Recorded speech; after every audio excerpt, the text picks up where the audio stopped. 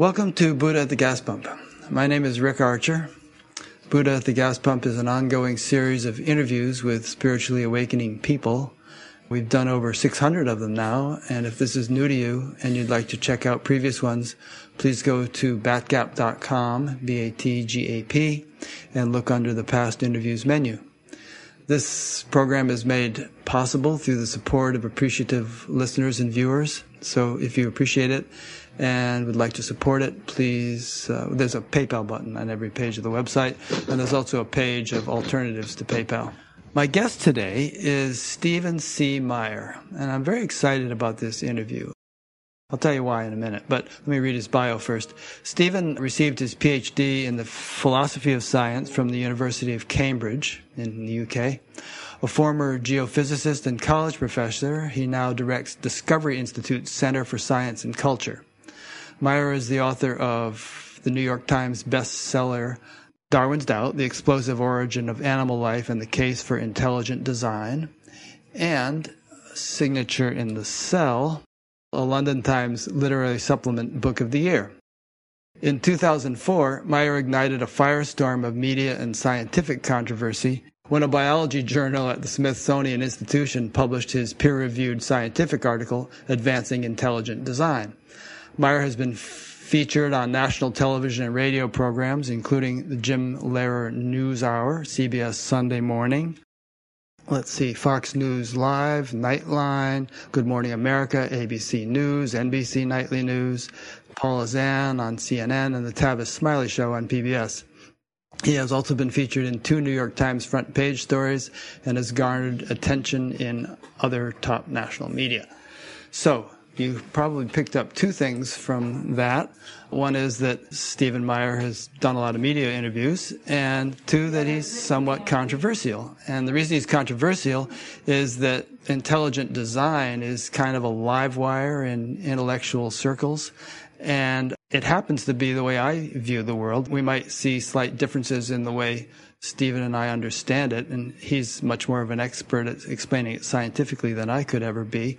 But if you've been watching this show for years, you've heard me make references to the fact that, intelligence must be guiding or orchestrating the universe from the macroscopic to the microscopic, and that the universe would come to a screeching halt if it weren't doing so. And it's funny, despite the fact that that's been my attitude for decades, whenever I heard the term intelligent design, I somehow felt like maybe that's something that people who think the earth is flat are using to try to get religion into the schools or something. But as soon as I got exposed to Stephen's work and read his latest book, which I haven't mentioned yet, it's Return of the God Hypothesis, 3 scientific discoveries that reveal the mind behind the universe. I read the entire book, or listened to it, over the past couple of weeks. I was just really delighted to hear the sophistication and depth and scientific rigor with which he explained all this. And of course, he has his critics, and maybe as we have our conversation here, he will mention some of what the critics say to various points he makes. And anybody listening to this, if you have a question, even if it's critical, send it in and he'll answer it. Believe me, he can handle it. And finally, you might be listening to this a year later or something. We'll have a Facebook group page, as we always do for each interview, and discuss your issues or concerns there. And I'll keep track of them, and maybe we'll be able to have a second interview with Stephen later on and bring up some of those points. So here we go. Maybe, Stephen, give us a little bit of your background to begin with, and then I'll have plenty of questions, and I know there's a lot you're going to want to bring out. Yeah, right. I was raised in the Northwest here. I'm in Seattle now. I went to college in Washington State at a liberal arts college called Whitworth, then called Whitworth College. It's since upgraded itself to Whitworth University. Is that a Christian school or secular? It is. It's definitely a Christian school. It's a Presbyterian founded and fairly diverse in the student body it attracts. And then I went to worked as a geophysicist, an exploration geophysicist for 4 years, and went to England to do my first master's work, and then ended up staying on to do the PhD in the philosophy of science. I was very interested in the question of the origin of life and ended up doing my thesis on origin of life biology. The last year I was working in the oil industry, I attended a conference. It was just absolutely fascinating conference on the convened materialist, atheists, agnostics on one side of the panels, and theists of various stripes on the other, to discuss the origin of the universe, the origin of life, and the origin and nature of human consciousness. And it was basically the ancient debate going all the way back to the Greeks. Is it mind first, or is it matter first? Does matter produce mind, or does mind shape and create matter? I was really struck by these discussions. The first was about the origin of the universe. The great cosmologist Alan Sandage spoke and announced that, first of all, he shocked everyone at the conference by sitting down on the theistic side of the panel rather than with the materialists. He was a long time outspoken agnostic materialist, and he had had a religious conversion. And in his talk, he explained that the scientific evidence from his own field of cosmology had contributed to that conversion to the awareness of some kind of, he described the Big Bang as a creation event, and described the need for an external creator of the universe of some kind. And in the discussion about the origin of life, there was a similar scientific conversion reported where one of the leading origin of life researchers announced that he had come to accept the idea of, it wasn't called intelligent design then, he called it an intelligent cause of some kind must be responsible for the digital information that's stored in the DNA molecule. And this was the key evidence that was bringing origin of life research to an impasse, which was the simple chemical reactions between non-living chemicals don't produce code. And yet, to get life going, you need the code. You need the genetic code. You need the information that's stored in DNA and RNA and those sort of molecules. This scientist's name is Dean Kenyon, a very prominent origin of life researcher. So I was, 27 years old at the time, practicing scientist at the some bachelor's level of education, and I was just blown away by these discussions and thought, I want to get into the middle of this. This is really interesting. I'd done physics and geology as an undergraduate, but I took as much philosophy as I could on the side, and so I was always interested in those big subjects, big topics in science that were at the intersection between science and philosophy. So I ended up, a year later, going off to grad school. I found this great program at Cambridge that was the history and the philosophy of science, and then they allowed you to specialize in a scientific topic of your greatest interest, and mine was precisely this question of how did life first arise, not the Darwinian question of the origin of new forms of life from pre-existing forms, but the origin of the very first life from simple non-living chemicals. How did we get from non-life to life? I was working in seismic digital processing in geophysics. That was an early form of information technology.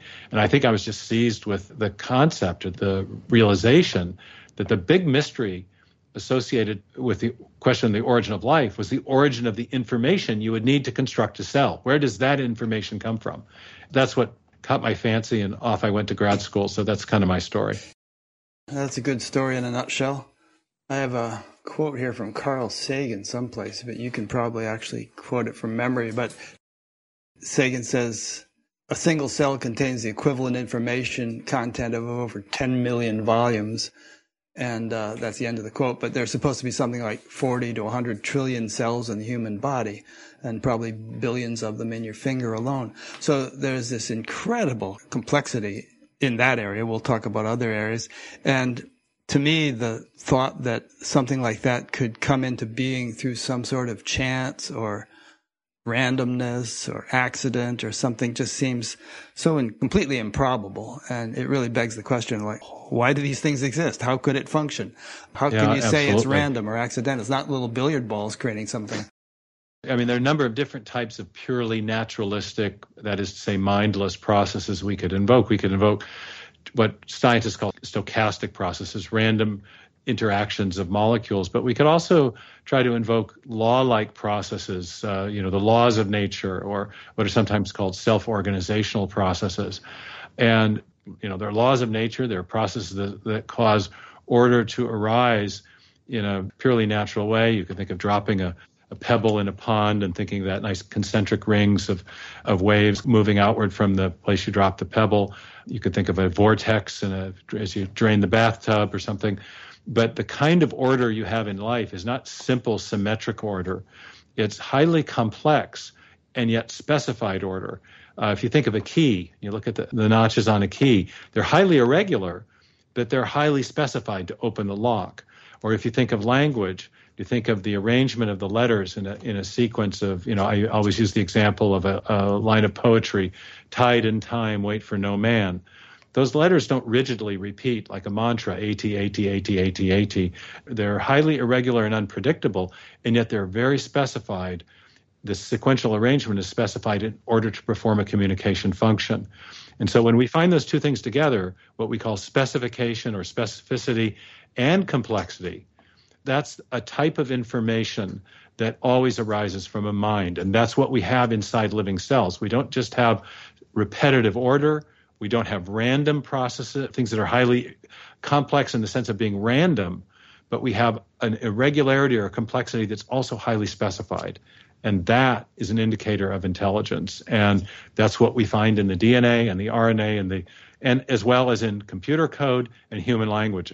Those are the three things in the universe that have this property, this special property of specified complexity: language, computer code, and the information in DNA and RNA. Yeah, I have this friend in Australia that got in touch through this show, and I've been going back and forth with him a little bit on this topic, and he said various things, but one is here. He said the only place I could see an argument for intelligent design is in the physical constants of the universe. We don't know where those came from.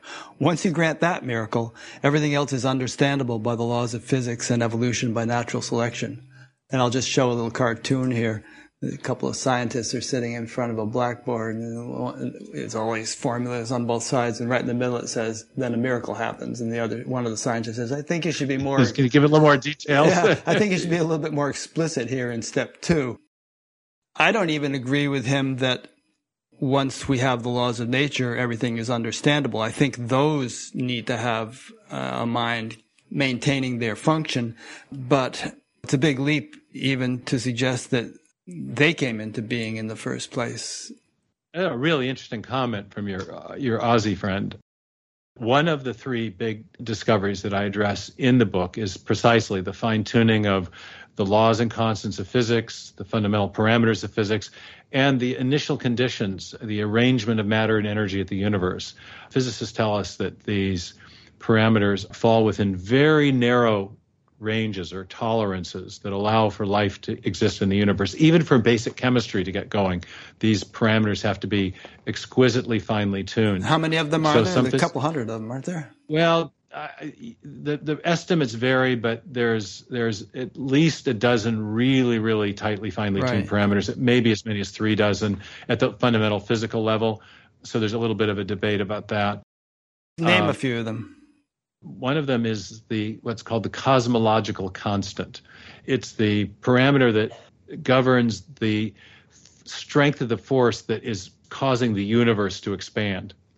And so we know about the Big Bang Theory. We talk about that's another one of the big discoveries. The universe had a beginning.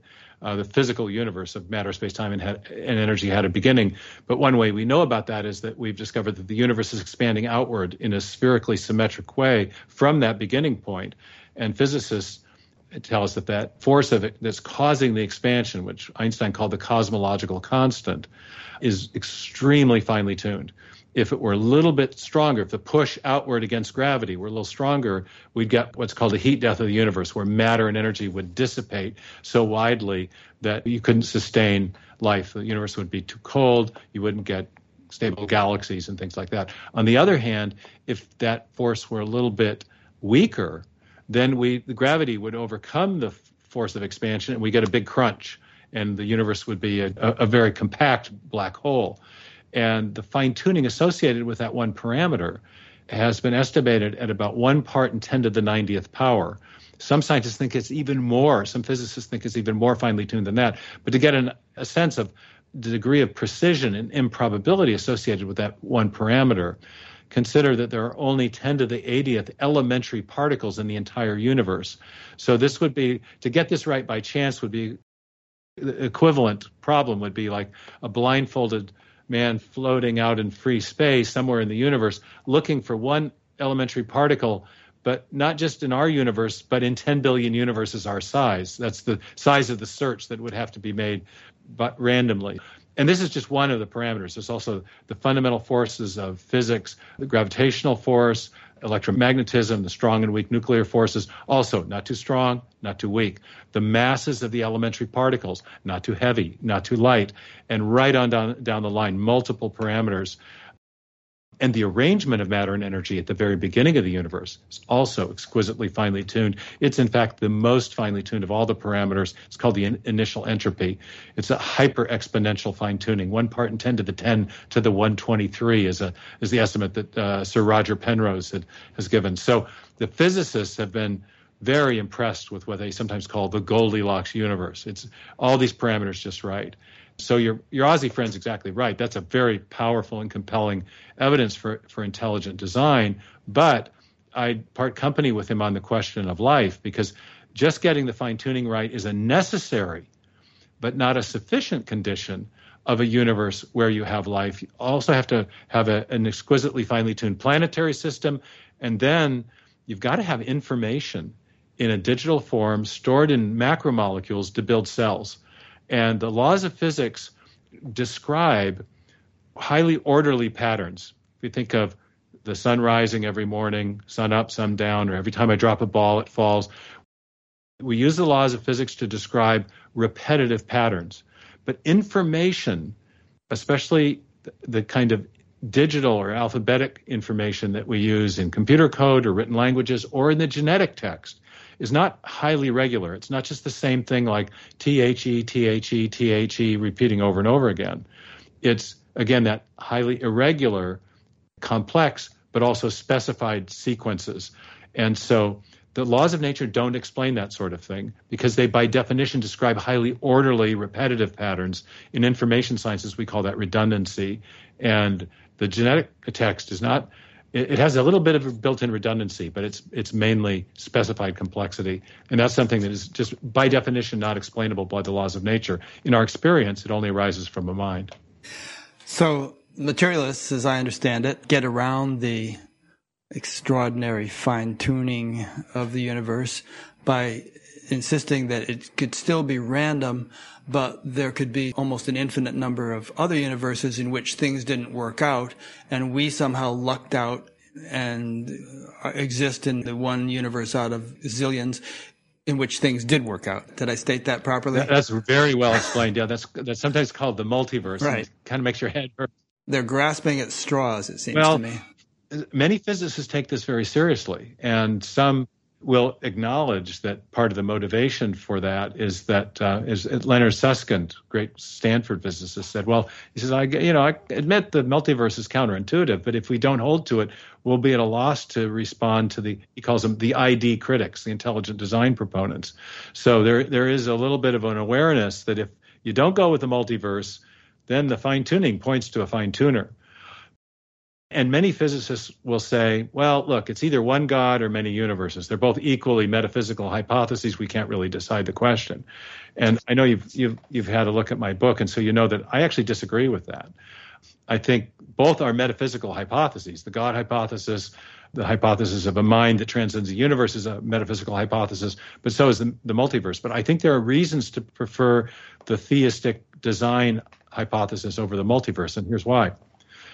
Just positing a gabillion other universes out there that are causally disconnected from our own means that whatever happens in this universe is unaffected by those other universes, including whatever process it was that set the fine-tuning at the beginning of the universe.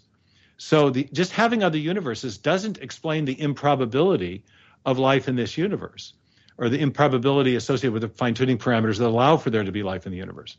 And in virtue of that, many multiverse proponents have proposed what they call universe-generating mechanisms, whereby they can say that there's some underlying mechanisms that's spitting out these universes, like the different spins of a dial on a roulette wheel or a gambling machine, so that they can portray our universe as sort of the lucky winner of a giant lottery, a giant cosmic lottery. But here's where the rub comes in. There have been two different universe-generating mechanisms proposed, one based on string theory and one based on what's called inflationary cosmology. Even in theory, these universe-generating mechanisms require prior, exquisite, that is, highly improbable fine-tuning in order to produce new universes. So even if you posit the multiverse, you still have prior unexplained fine-tuning in your system. You've not explained the ultimate origin of the fine-tuning. You've just pushed it back out of view. And since in our experience, finely tuned systems, whether we're talking about a French recipe, an exquisite French recipe, or an internal combustion engine, or an electronic set of electronic components, fine-tuning is associated with intelligent agency. So since the multiverse doesn't ultimately explain the fine-tuning, the best explanation remains, I think, a fine-tuner, that is to say, intelligent design. Yeah, I think so too. You know a lot about the history of science and religion, and perhaps we could even discuss a little bit how science evolved.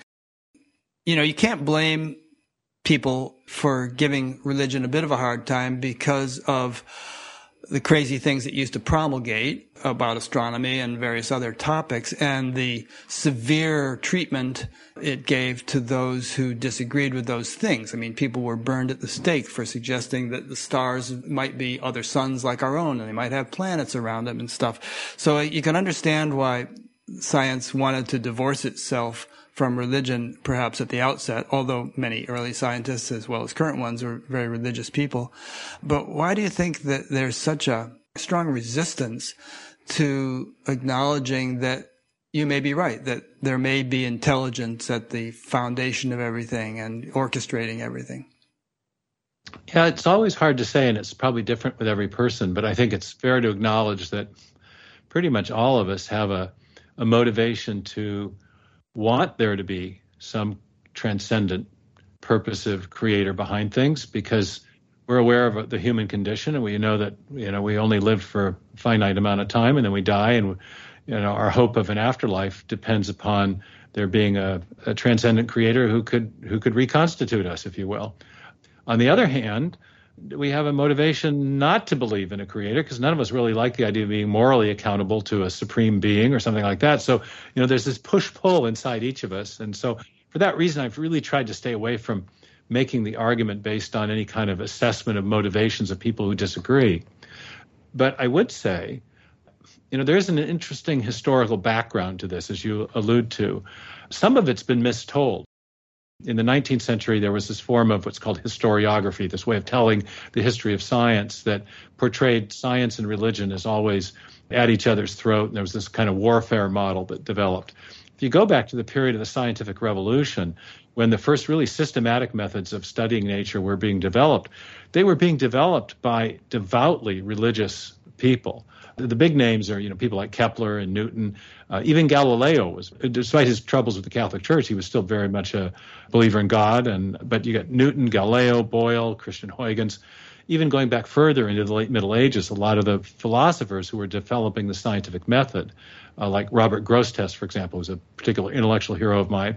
These were devoutly religious people who believed in God and believed that by studying nature, they were revealing the handiwork of a great mind or creator behind the universe.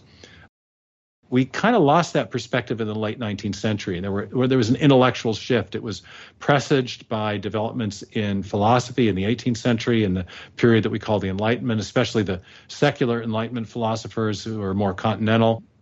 But then in the 19th century, you had a series of theories and ideas about origins. The origin of the solar system, the origin of the geological features on planet Earth, Darwin's theory of the origin of species, other people who extended his ideas to try to explain the origin of the first life. And so by the end of the 19th century, you had this kind of seamless materialistic account of where everything had come from. And the so-called God hypothesis or the design hypothesis seemed increasingly unnecessary.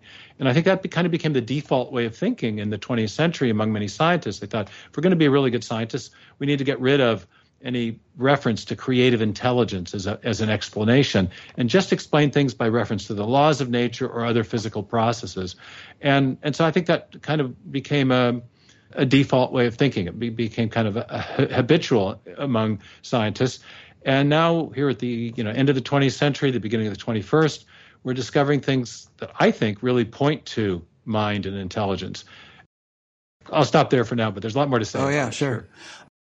Yeah. Incidentally, just for the record, I actually have bachelor's and master's degrees in something called the science of creative intelligence.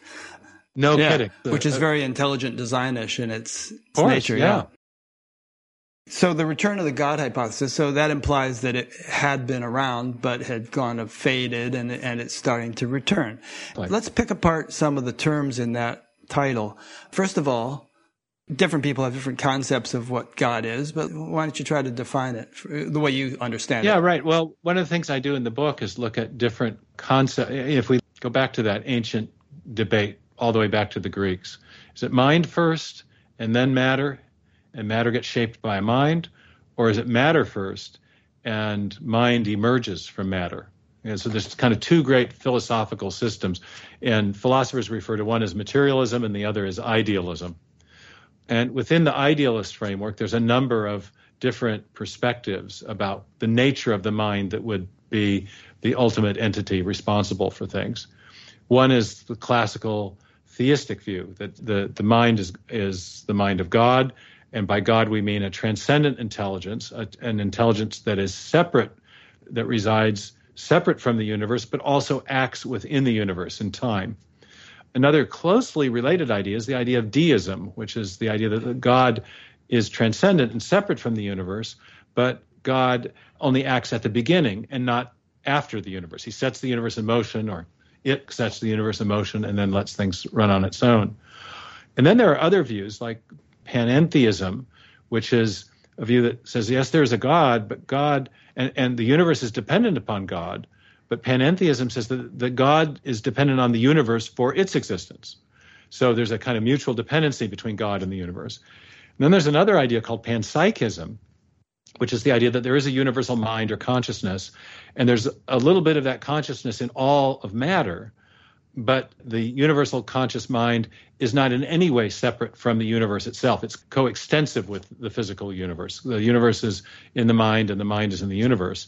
And then there's yet a fifth idea, which is not really either materialistic or idealistic. It's the idea of pantheism, which says there is a God, but God is not a conscious agent. It's kind of a mystical oneness or unity that binds all matter together. It's a kind of an impersonal force that binds matter together. And there's a little bit of God in that sense in all of matter, and matter is God as well. So there's also the idea of God and matter being coextensive, but God not as a mind. So you've got pantheism, panentheism, panpsychism, deism, and classical theism. You've got five choices in the non-materialistic side of the philosophical ledger. So I've got a new good friend that I've made at Rice University, wrote the book, The Flip. It's a critique of materialism. Jeffrey Crackle? Jeffrey I've interviewed Jeffrey. And he's a terrific guy. And, he's decidedly not a materialist, and he's sort of thinking through, well, I'm not a materialist, but I'm not sure which of those. I don't think he's a pantheist either, but is he a theist or a panentheist? I think he's kind of oscillating between theism and panentheism. What's your preference? I'm a classical theist. The argument of the book is that when we look at these three big discoveries about biological and cosmological origins, materialism actually does a lousy job of explaining all three of them. So, it doesn't explain the origin of the material universe, because prior to the origin of matter, space, time, and energy, you can't invoke matter as a cause. So, our new cosmology, the evidence from physics and astronomy and astrophysics is, I think, strongly pointing to the idea that the physical universe of matter, space, time, and energy had a beginning. And I think that requires an external cause beyond the universe to bring the universe into existence. You can't invoke matter to explain the origin of the universe when it's matter and energy that are precisely the things that are coming into existence at the beginning. But then, deism would do a pretty good job of explaining the origin of the universe, because there is a transcendent intelligence separate from the universe that could act to bring the material universe into existence. I've got troubles with panentheism on that score, because panentheism says that God is dependent upon the existence of the universe, just as the universe is dependent on the existence of God. And in that philosophical framework, then there's nothing separate from the universe that could act to cause it to begin. In other words, before the universe begins to exist, the panentheistic creator or God would not exist, because the pantheistic God depends on the existence of the universe for its own existence. So it can't exist separately to cause it to come into existence. And panpsychism and pantheism have a similar problem. So I've come down, as far as the question of the origin of the universe, I think it's either deism or theism. But then when you also see that there's evidence of design that arises long after the beginning of the universe, in, for example, the digital code present in the DNA molecule, or those complex information storage, transmission, and processing systems we're finding in cells, then I think you've got evidence for a designing mind that acts at the beginning, but also long after the beginning. And so I think I'm playing a game of philosophical survivor, putting all the different ideas on the table and saying, okay, here's the key facts that need to be explained. Which best explains the whole ensemble? Some of the philosophical systems, I think, do a good job of explaining some of the key facts, others different key facts, but I think theism does the best job of explaining the whole range. Thus, the return of the God hypothesis, where by God, I'm electing for a theistic conception. So as a theist, God is transcendent, right? And gives rise to the universe, but somehow still, he doesn't just go on vacation after that. He's still involved in, and I shouldn't say he. I mean, I get actually flack from people for saying he.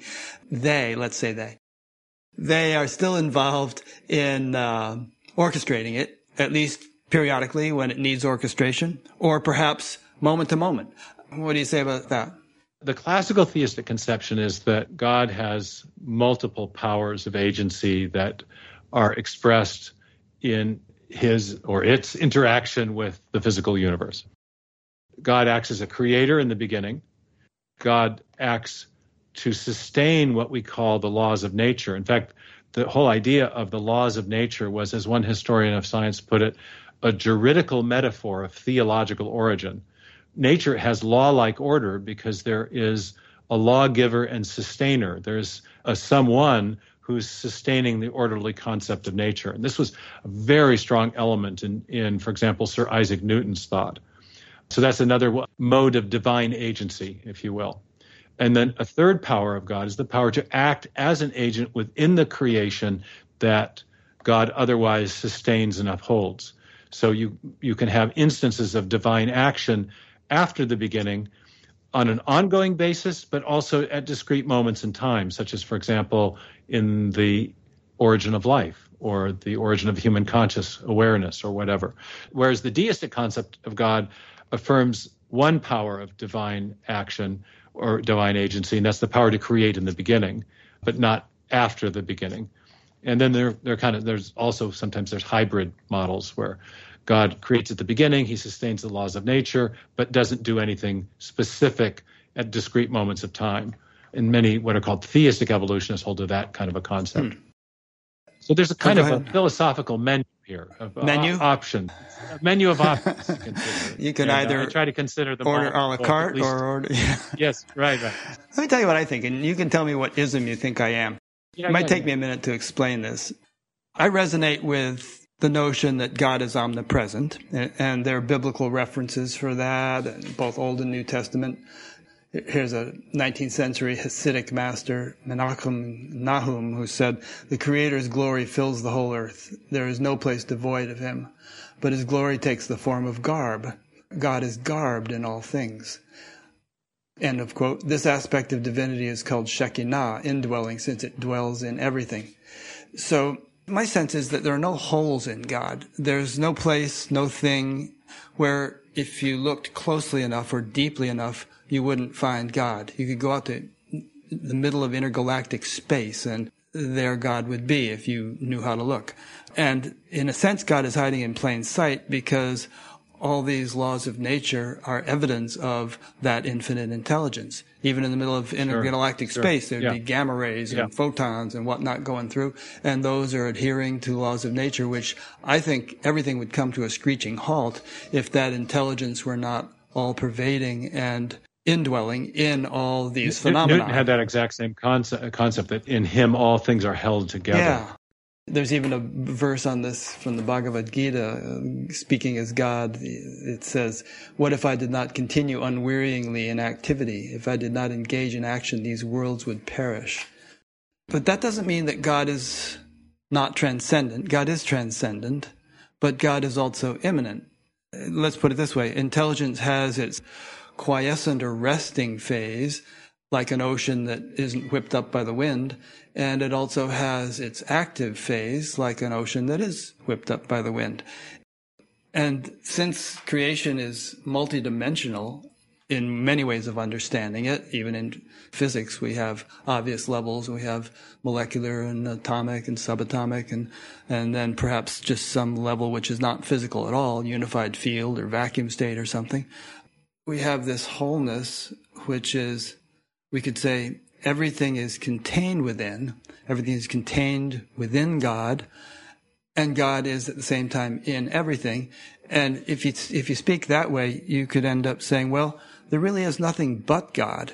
And that which appears to be something other than God is just God in garb, as this Hasidic master said.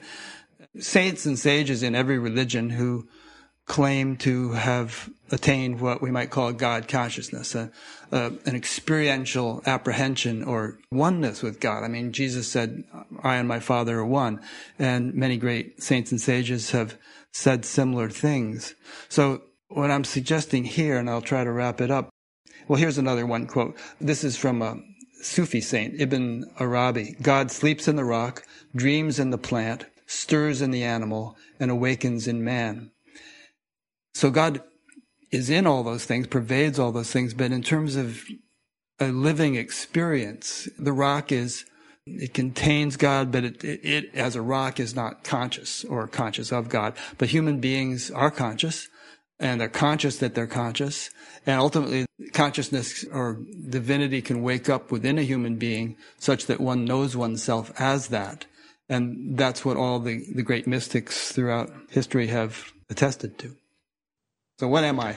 Yeah. What kind of ism am I? Well, a lot of it sounds very classically theistic, God being immanent, present in all things.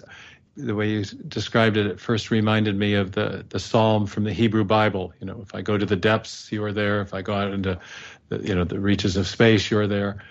And in describing God as also transcendent, in some ways separate from the creation.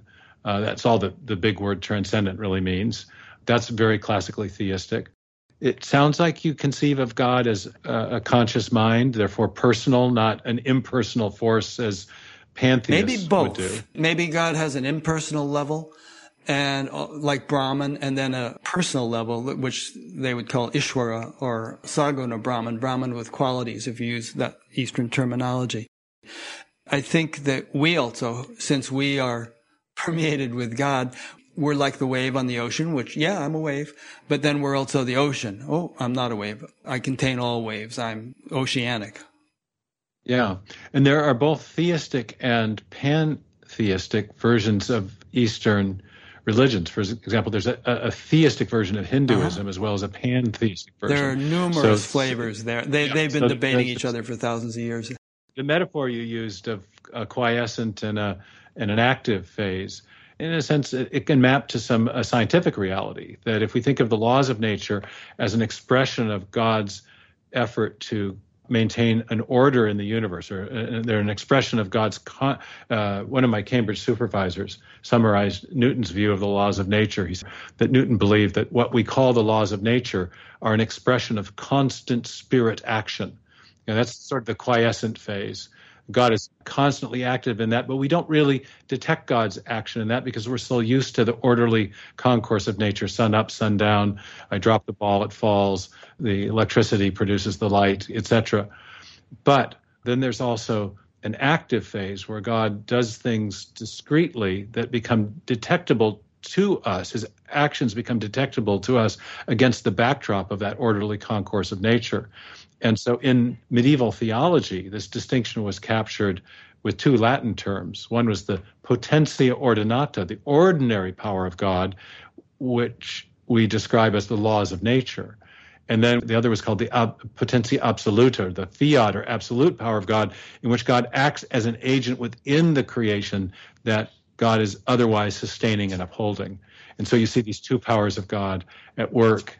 In our modern time, under the influence of materialism, even many theists have wanted to disavow the potentia absoluta and say that God never acts in a discrete way.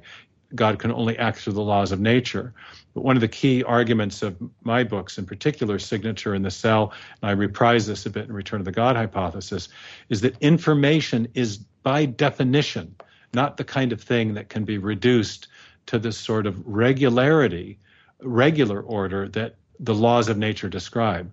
So the laws of nature do a great job of describing with mathematical precision regularity in nature, but complexity, irregularity that is specified to perform a function, that's another way of thinking of the concept of information, is not reducible to those laws because it's a different kind of beast. It's not repetitive information, the way you and I are speaking with each other.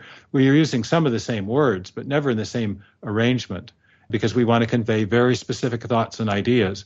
So the transmission of information is not reducible to the underlying laws of physics and chemistry. It's an entirely different something, and something that we really only associate with mind. If I understand what you just said, I might say, I can't pick up my pen. My hand, my arm can pick up my pen. But my arm and hand are my organs of action. They're part of me, you know. They're under your control, yeah. You as an agent, something different than the laws of physics. Right. So, I mean, I would say that anything we see, gravity or photosynthesis or anything else that's going on, those are just sort of God's organs of action doing their thing. And they're really not separate from God, just as my arm is not separate from me or from my mind. They're just a kind of a more manifest or expressed aspect of that transcendent intelligence. You know, the transcendent intelligence is the ocean, and then the gravity or photosynthesis or whatever are just waves on that ocean, but it's really all one entire ocean. If we can distinguish between waves and the rest of the ocean, or we cannot and just accept the whole thing as one giant wholeness. You mentioned Plato. Plato described the universe as a single living creature that encompasses all living creatures within it. And if we think of it that way, then the laws of nature are like specific currents of intelligence flowing within the ocean of intelligence, performing various functions. Yeah, I mean, many of those metaphors are very helpful. The thing that fascinated the early founders of modern science, in particular Kepler and Newton, was that these regular patterns that we observe in nature can be described with mathematics in a very precise way. And insofar as mathematics is conceptual and mental, we don't see mathematical equations floating around. We don't point to them. They exist in our minds, and we might write down an expression of these mathematical relationships, but they are mental in character and conceptual. And so both Kepler, who was a Christian Neoplatonist, and Newton believed that what they were revealing as they described these regularities with mathematical precision was something of the mind of God. And I would say that you sound very classically theistic with a little bit of an Eastern flavor to it, you know. So it might be the way I just. I'll cop to that. And you know, there's very fine, subtle distinctions that, you know, we can chop the bologna really finely. And are the laws of nature an expression of God, or are they a result of God's action in a material realm which is in some way separate from Him, but in which He also inhabits? The more Eastern take would say, well, they're an expression of God. That God is expressing Himself in nature, and He's connected to nature perhaps more intimately. The Western take would be a bit more, God created nature separate from Himself, but then He inhabits it and acts within it. So there's a maybe slight difference, but I think the idea that there is a transcendent mind who is also active in the creation is basically theistic. And then there's different ways we could fine-tune that understanding, and we might fall on different sides of philosophical distinctions. But it's really striking to me that we live in a time after maybe 150 years or more of dominance of the materialistic worldview, the worldview of scientific materialism, that you have figures like Jeffrey Kripal who are saying, don't think that works. Even our very interesting scientific atheist, Thomas Nagel, who put his neck on the line to write a very favorable review and assessment of my book for, you mentioned at the beginning, the Times Literary Supplement in London. And he was then attacked by fellow atheist philosophers. He's a philosopher of science at NYU now, I think emeritus, but a great eminence in the American Academy. I've read his article, What is it like to be a bat? Exactly. He's a deep thinker. And Nagel was viciously attacked for saying nice things about my book, Advancing the Theory of Intelligent Design, though he made it clear he wasn't a theist. He wasn't really willing to go all the way to intelligent design, but he thought my critique of origin of life research, of chemical evolutionary theory, was very substantive, and he appreciated it. I think it's sad that he was viciously attacked. These ideas that I'm discussing, I'm not invested in them in the sense that I'm going to viciously attack somebody who disagrees with them. I'm just doing my best to understand this stuff. This is a great conversation, yeah. Right? I mean, we're having it right here. I mean, this is we're not going to go to war over these things. No, this is what makes it great to be a human being. You know, we're thinking about the human condition and how we got here and what the ultimate reality is. And anyway, just one part of the story I wanted to tell was that I ended up having lunch with Nagel in New York, and I was coming to New York, and I emailed him in advance, and I told him I perfectly understand if you've had enough of having interacted with us, it's brought you only grief. But he said, no, I'd love to get together. And we had this great conversation. And he was had just written or was in the process of writing his book, Mind and Cosmos, Why the Neo-Darwinian Materialist Understanding of Reality is Almost Certainly False, was his long subtitle.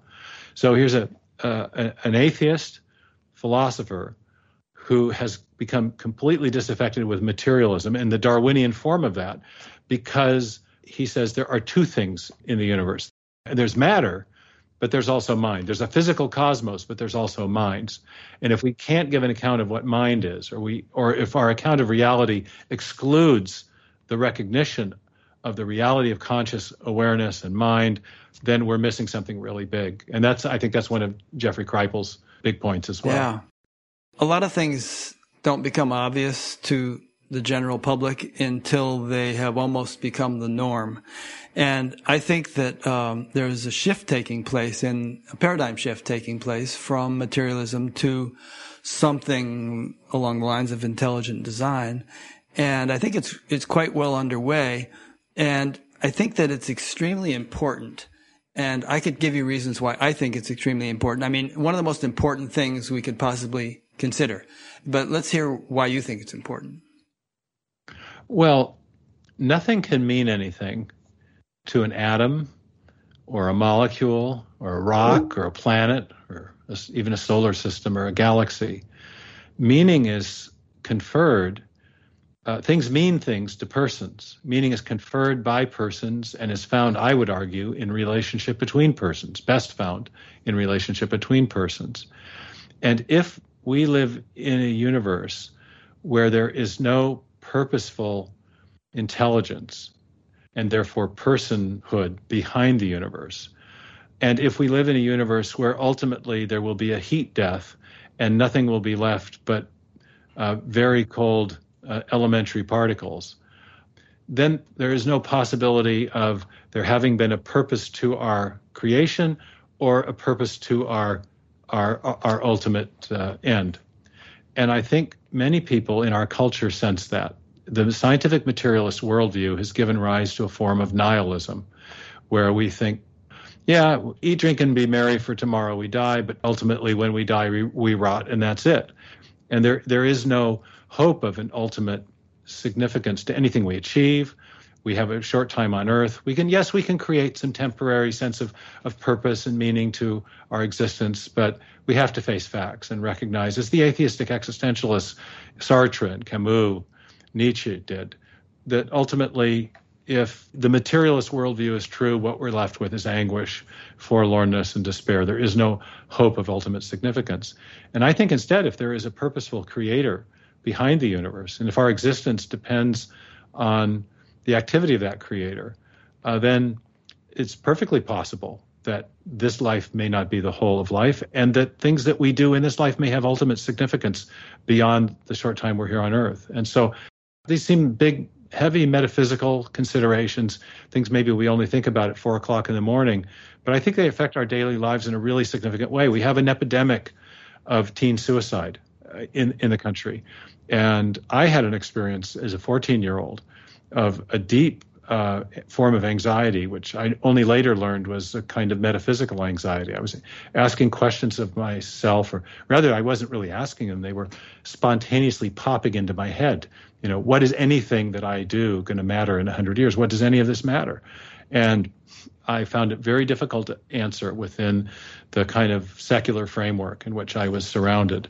And for me, finding God was also finding a sense of significance and purpose in my life that transcended the daily routines of life, and finding the possibility of relationship between persons that is quite possibly lasting. So I had a sense of despair about my inability to answer these questions.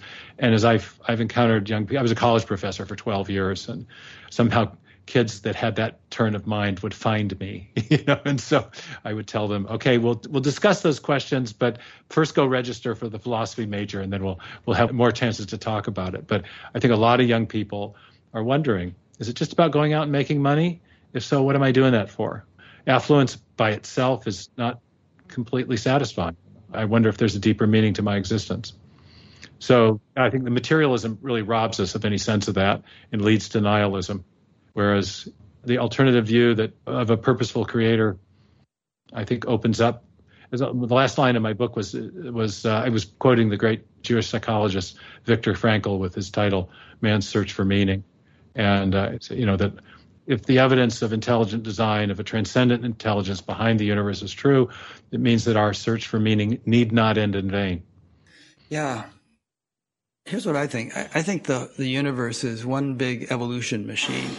And its whole thrust, its whole trajectory is to evolve more and more complex structures which can more and more fully reflect the divinity that is inherent within creation and at its foundation. And, that quote I said earlier with the rock, the plant, the animal, the human being, there's an evolution in terms of becoming better and better reflectors of that divine intelligence, or whatever we want to call it. I happen to believe in reincarnation. I know that as a Christian you probably don't, although there are some evidences for it in Christianity. Some say it was edited out at the Council of Nicaea. But in terms of our just rotting when we die, I think that nobody dies, and that the soul, whatever that may be exactly, each life is like a class you might take in school, or a grade you might take in grammar school, and then you go on to the next one and the next one, and you accumulate wisdom and spiritual evolution as you go along.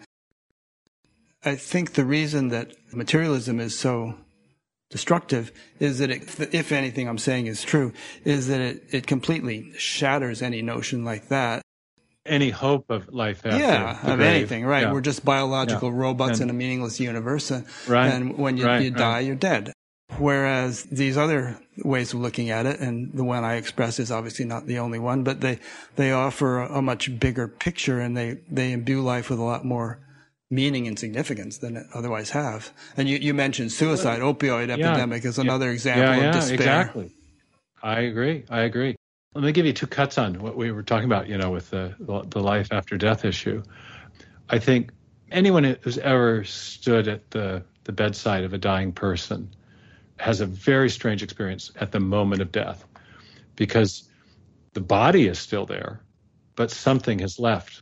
And I think all of us have an intuitive sense that our personhood, sometimes called the soul by theologians or philosophers, but our self is more than our bodies. And so that gives, I think, throughout human history, there's been an intuition that therefore there's something about ourself which doesn't die just because our bodies die. And I think that's been a persistent human intuition about the nature of our own natures, of our own self.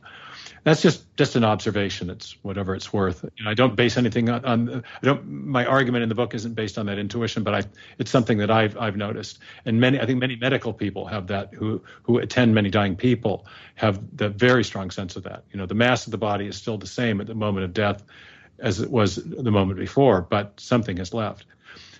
And just another cut on this that is kind of interesting. I got to hear a talk several years ago at a sort of small scientific conference by a great scientist named James Tour. He's a nanotechnologist and organic chemist at Rice University, same university as Jeffrey Kripal. Dr. Tour has written a number of articles very critical of these chemical evolutionary theories of the origin of life and the simulation experiments that the origin of life researchers do to try to simulate how life would have arisen spontaneously from non-living chemicals. And what Tour points out is, number one, the chemists are always manipulating with their own intelligence, the molecules to move the molecules in a life-friendly direction. They never have built an actual living cell, but they can build biomolecules that are at least kind of relevant. They play intelligent designer, in other words. They're simulating intelligent design, exactly. But the second thing he points out is that life depends on information. This is the big, big insight of the 20th century biology. Francis Crick, 1953, with Watson, discovers the structure of the DNA molecule.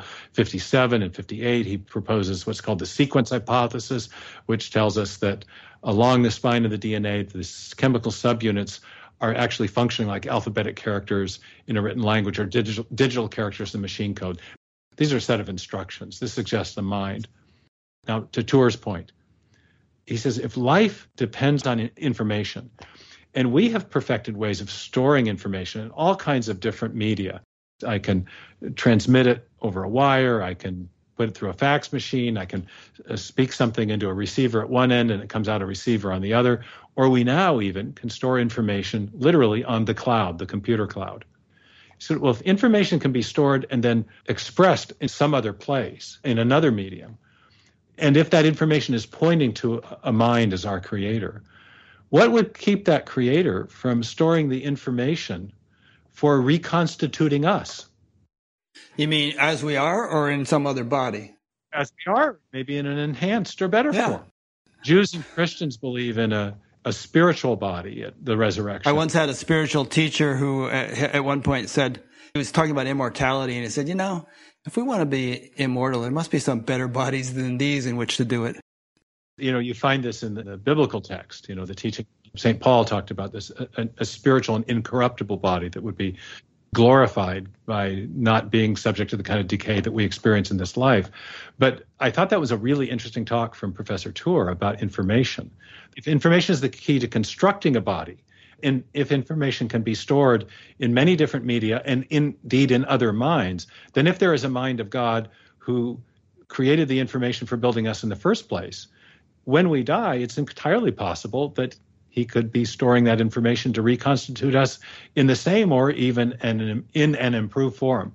And at this conference was another computer scientist, or it was a computer scientist, David Galarenter from Yale University, the chairman of the computer science department there. Galarenter actually is the inventor. He did some of the key work conceptually on developing the cloud concept in computer science. He's an Orthodox Jew. And he and Tour were just jabbering away afterwards, about the potential religious significance of developments in computer science and our understanding of what information is and how it can be stored in different minds or on different media. Some neuroscientists think that our memories and all aren't necessarily even stored in the physical brain, but that the brain is like the way our computer is, where it can pull things off the cloud and store things back to the cloud. So who knows, that might be. Well, that's an interesting concept too, Rick. It's called mind-body dualism. And I'm increasingly persuaded of that. And for reasons that have come out of neuroscience, increasingly there's evidence that the brain is an organ of thought that is being used by the mind. And so that computer analogy kind of works. There's software and hardware. And software is sort of like the mind, the hardware is like the brain, only the mind uses software as well. So there's a higher level. One of the greatest brain physiologists of the 20th century, Sir John Eccles, his position he called mind-body dualism. He was a mind-body dualist interactionist. He wasn't an old-fashioned Cartesian dualist. But I had a chance to interview him when I was a very young scientist, and it's a fascinating discussion. And he cited a number of experiments that seemed to suggest that what's going on in the brain is being controlled by the mind and not the reverse. I mean, the brain affects the mind, but the mind is also controlling the brain. One of our research scientists and fellows, Michael Egner, is a neuroscientist, a neurosurgeon at the State University of New York, and he writes on our website, Mind Matters, about some of this evidence. We even have a video out that we did in our Science Uprising series about the evidence for the mind controlling the brain. So that's another challenge to materialism, I think. A couple of points on that. I've interviewed a lot of people who have had near-death experiences, and they might be under heavy anesthesia during an operation, and their they're able to sort of watch the operation from the ceiling or something and say afterwards what the surgeons had been talking about. And there was one lady who saw a red sneaker on the roof of the hospital when somebody went up there later and found it. Or they'll go somewhere down the hall or even farther away and see things happening and report them later.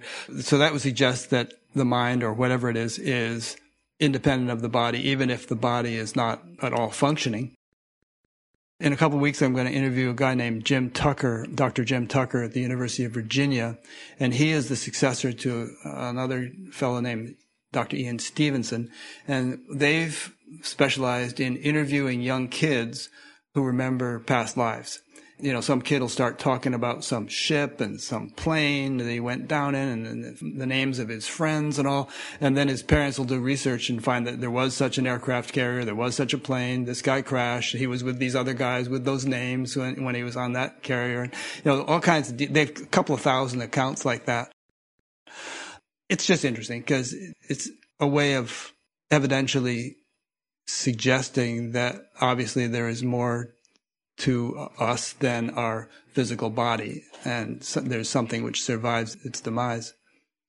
Yes, I understand it, and I don't know a lot about this. Many of the near-death experiences involve subjective experiences that can't really be evaluated one way or another, but there's a small portion of them that do admit critical scrutiny and involve people seeing things that they could not have possibly seen in a horizontal position on an operating theater, which were accurate to things that were going on in the room while the operation was taking place. And this professor, med school professor that I was mentioning, Michael Egner, had a colleague who had done some very systematic study of some of those things. So I don't know a lot about them, but I don't discount them offhand. You know, I think there could be something there.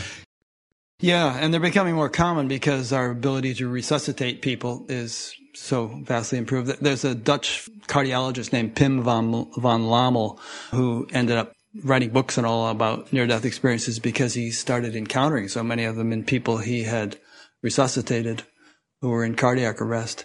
But anyway, it's just part of the puzzle. Part of the puzzle, yeah. What's the Shakespeare quote? More things more under heaven and earth than are dreamt of in your philosophy. In your philosophy, Horatio, whoever he was. I can't remember my Shakespeare that well. I don't know whether that was King Lear or what that was.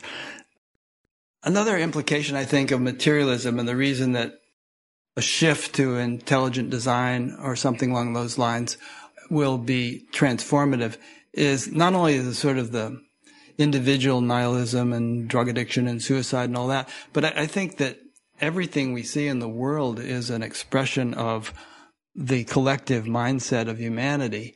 And we see the sixth great mass extinction, we see environmental destruction, we see pollution, we see huge economic and social inequities, and so on. And I think that if we really, not just by believing it, but with some deep intuitive experience, knew that God is present in all things and orchestrating the universe, we wouldn't treat the world the way we do, because we would actually be treating God that way. That would be our experience, and we wouldn't be able to do that. It's interesting. I just read an article today about some leading intellectuals who have grown disaffected with secularism and materialism, atheism, agnosticism, and who are themselves still agnostic. They're not believers in God. But they're talking about this idea, and this is more pertains to how we treat each other, but that in the West, we've had this very deep concept of the intrinsic value of the individual, that each person being made in the image of God has a value that transcends his or her material worth. You know, it's not just you can chop us up, and the chemistry of the body isn't worth a whole lot, but the person is of infinite value. And several intellectuals were mentioned: Douglas Murray, a British writer; Tom Holland, this interesting British historian who, and both Doug Murray and Tom Holland are kind of calling themselves Christian atheists. They're atheists by belief. They're agnostic. They can't really believe, but they see the benefit of what in the West Judeo-Christian religion brought to us, with that deep sense that each person has that intrinsic dignity. And they don't see anything that can really replace that and that we can try to invent it if we're atheists or say, well, we're valuable because of some other reason. But nothing has really replaced that sense of intrinsic dignity and the sense of human rights that flow from that. And so I do think that's another reason that belief in God, what I call the return of the God hypothesis, could be very significant to us, because absent that sense of moral accountability to a creator, and also the sense that, as our founders put it, we hold these truths to be self-evident, that all men are created equal and endowed by their creator with certain inalienable rights. And that concept of rights in Western political philosophy came out of the notion of an intrinsic dignity that was conferred on us by virtue of our creation, not something that governments could give or take away, not something that corporations could give or take away. It's not a matter of our economic value in dollars and cents. We have that dignity intrinsically in our personhood. And with the increasing secularization of our culture, that's something that even secular intellectuals are starting to mourn and wish we could somehow bring back. Well, your book is entitled The Return of the God Hypothesis. It's not entitled The Return of the God Belief. And as I understand it, a hypothesis is something that you can actually investigate. You don't just have to believe it and hope for the best. You can investigate it in various ways. Exactly. And I don't claim to prove the existence of God with absolute certainty. That's something you can really only do in mathematics. In science, we propose theories or explanations and then evaluate them based on their explanatory power. We propose hypotheses and assess their explanatory power. And it turns out that the God hypothesis, which I'm quite happy to call a metaphysical rather than a scientific hypothesis, nevertheless has great explanatory power with respect to these great discoveries that have been made about biological, physical, and cosmological origins. The universe, as best we can tell, had a beginning. It's been finely tuned in its basic parameters from the beginning, and there have been big infusions of information into the biosphere since the beginning. And indeed, we find information and information technology in even the very simplest living cells on Earth, suggesting, as I've argued in my books, a master programmer for life. So these are three huge discoveries that I think have implications that point to a transcendent intelligence, to what I call a God hypothesis. I'm not, by the way, saying that God left and has now come back. I think God has always been there, but in our thinking is coming back around to recognizing the evidence for the reality of God. Yeah. If God had left, we'd be in trouble. We wouldn't be here. Absolutely.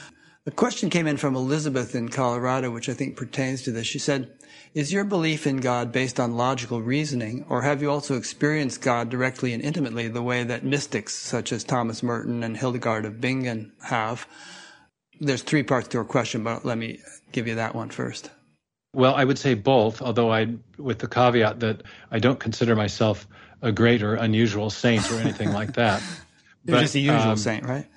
Well, in the sense that Christianity teaches that anyone who comes to believe in God and Christ as Savior has access to what Jews and Christians call the Holy Spirit, that God dwells within us in a personal way. That I would affirm that I've experienced that and have an awareness of God's presence in my life, and sometimes, on occasion, a kind of guidance that I would characterize as very direct communication.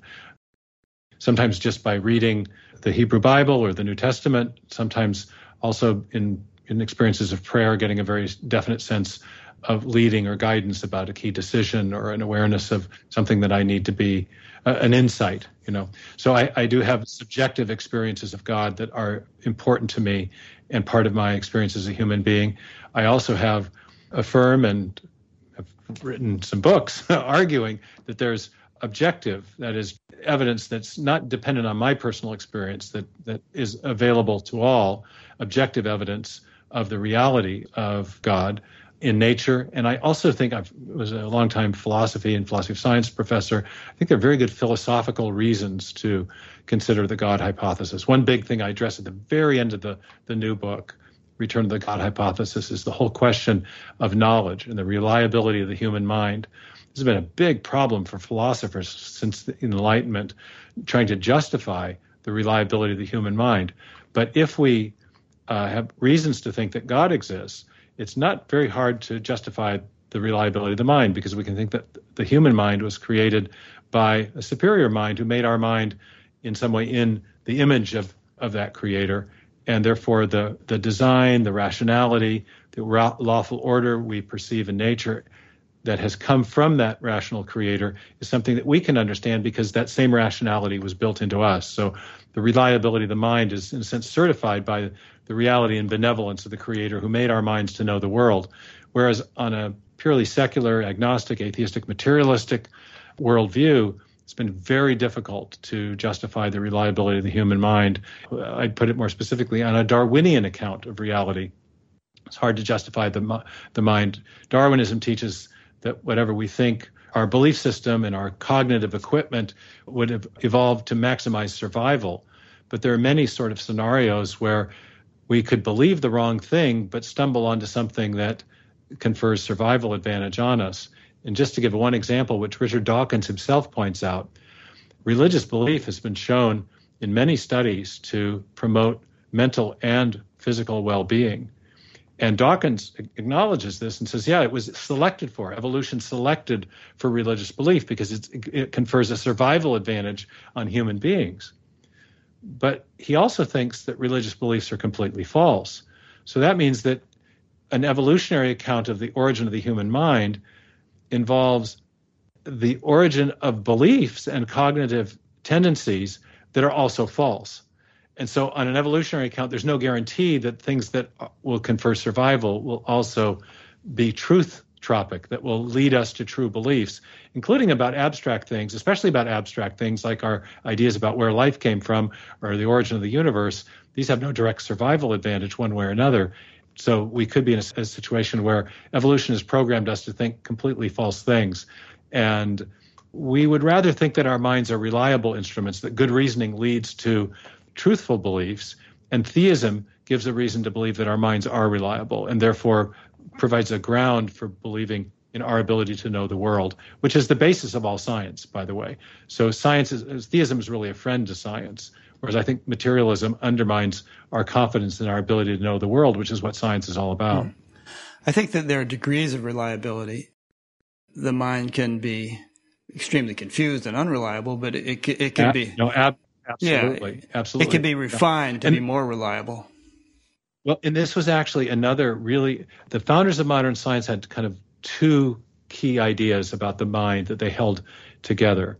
One was that the mind is basically reliable because it had been made in the image of God, who had made our minds to know the order and the design and the rationality that God had put into the world. But they also, being mostly a Judeo-Christian mindset, believed in this idea of original sin or a problem with the human will, that we could be willful, we could jump to conclusions, we could be biased, we could be prejudiced. And so there was also a problem with our thinking that had to be taken into account. And that was one of the reasons for what we call the scientific method. I think there are several scientific methods, but the idea that you had to test your ideas against nature. It wasn't good enough just to think of what you thought was the most pleasing idea about how nature works. You have to test it against actual observations to see if that's actually how nature works. And this was a problem that the Greek philosophers had. They were interested in nature as well as abstract ideas, but they had a belief that nature had an intrinsic order that was self-evident to us, that could be perceived by pure reason without observation. And so they did very little careful empirical investigation of nature, whereas the Judeo-Christian framework said, yes, nature is intelligible to us. We can understand it, but we better look at it carefully so we don't jump to conclusions or deceive ourselves or act on prejudice. So it combined the rational and the empirical in a way that's been incredibly fruitful for science going forward. William Blake's famous quote, "If the doors of perception were cleansed, everything would appear to man as it is, infinite. For man has closed himself up till he sees all things through narrow chinks of his cavern."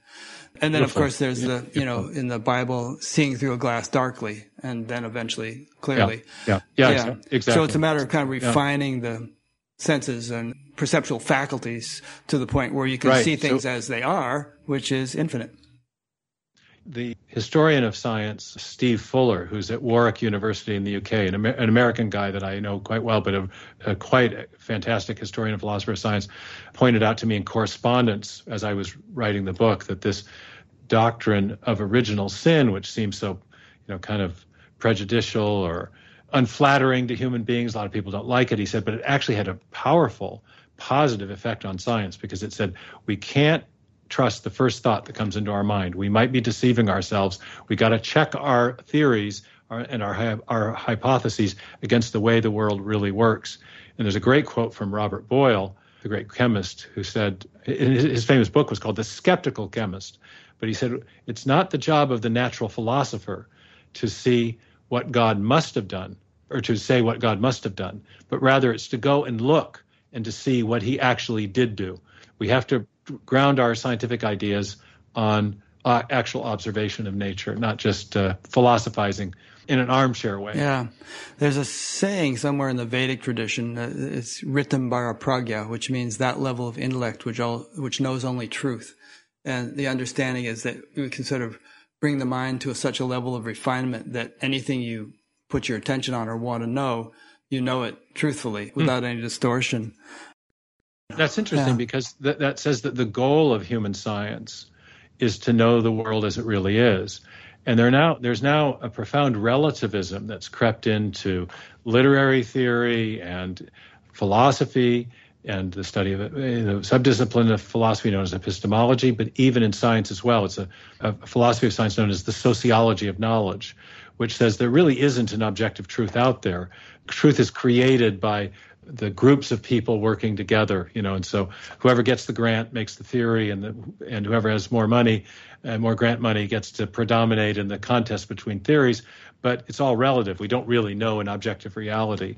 And I think a pervasive human intuition across different cultures has been that no, there is an objective reality there, and truth with a capital T is found when our ideas about reality match reality as it really is. They align. So that's a common and pervasive human intuition that I think is being lost because of what's called this postmodernist trend in epistemology.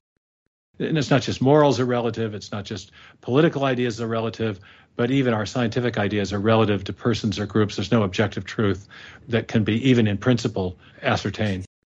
I think the world is round, and you think it's flat, and who's to say who's right? It's just, and you can't trust NASA, of course. You have your science, and I have mine. Right. That's creating so much confusion in the world these days.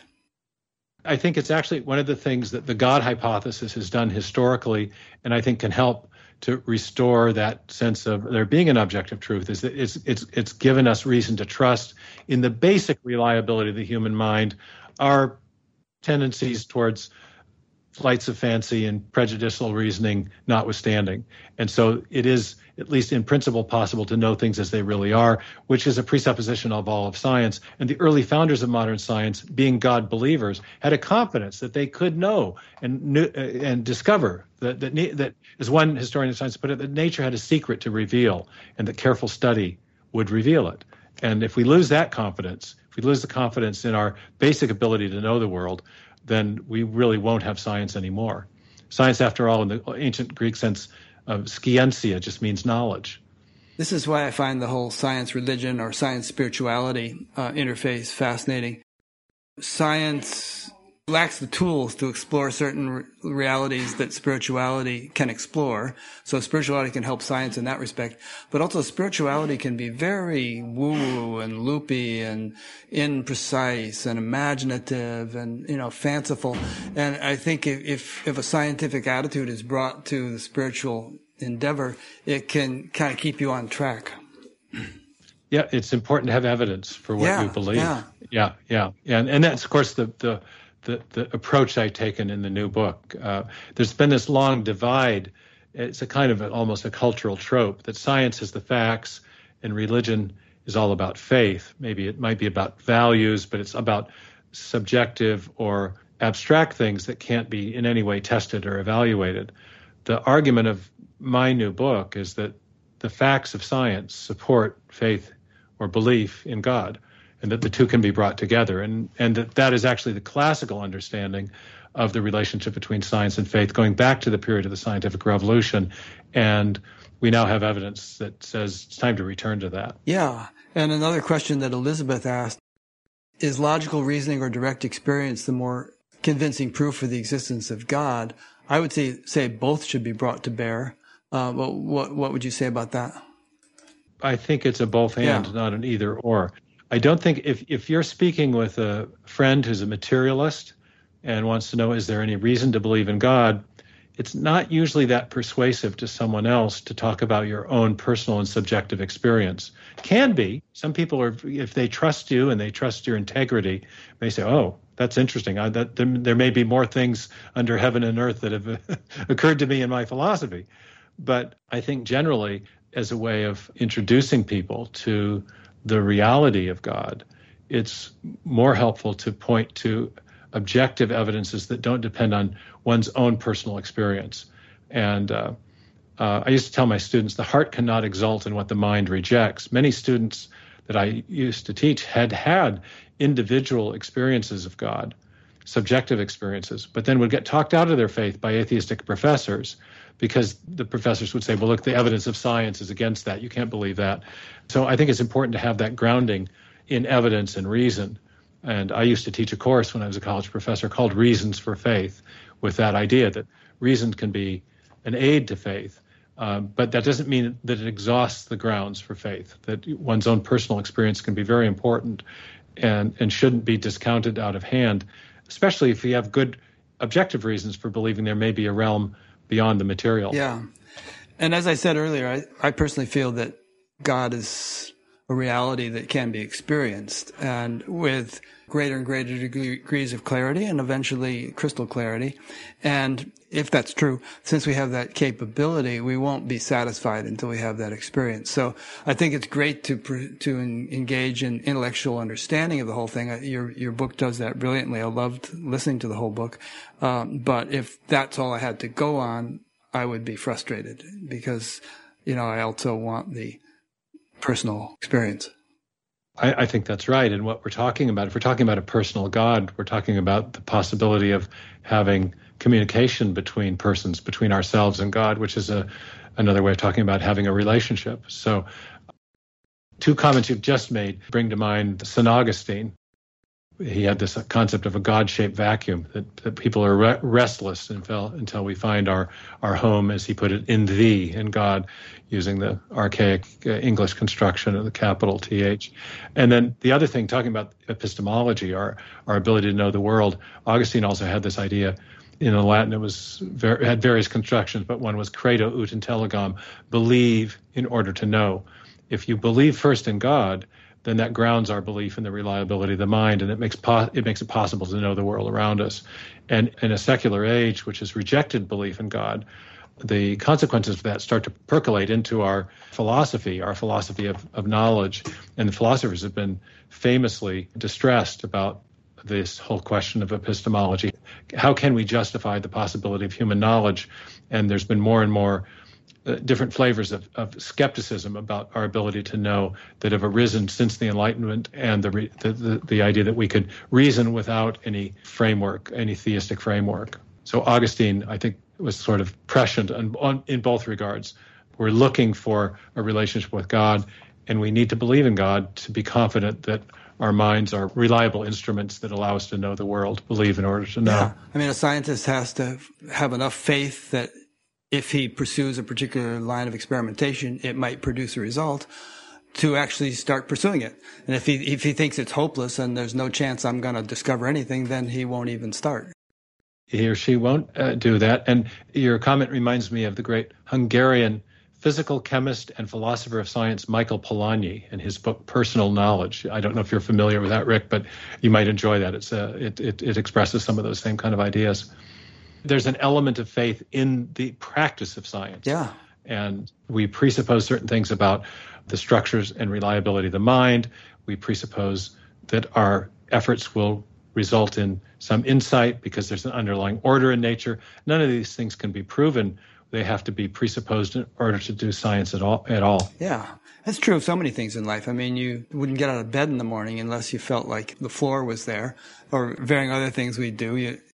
Every time we get on an airplane, we trust that the laws of nature will continue to function in the way they have in the past, that airfoil trick will work again.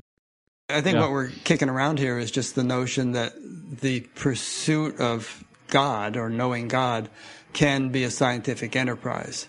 and the laws of science that a scientist adheres to in doing his work, a seeker of God could apply those same methods in a way. I mean, obviously there might be some different techniques and practices involved, but the same rigor of forming a hypothesis and then verifying it, and maybe forming another one and verifying that step by step.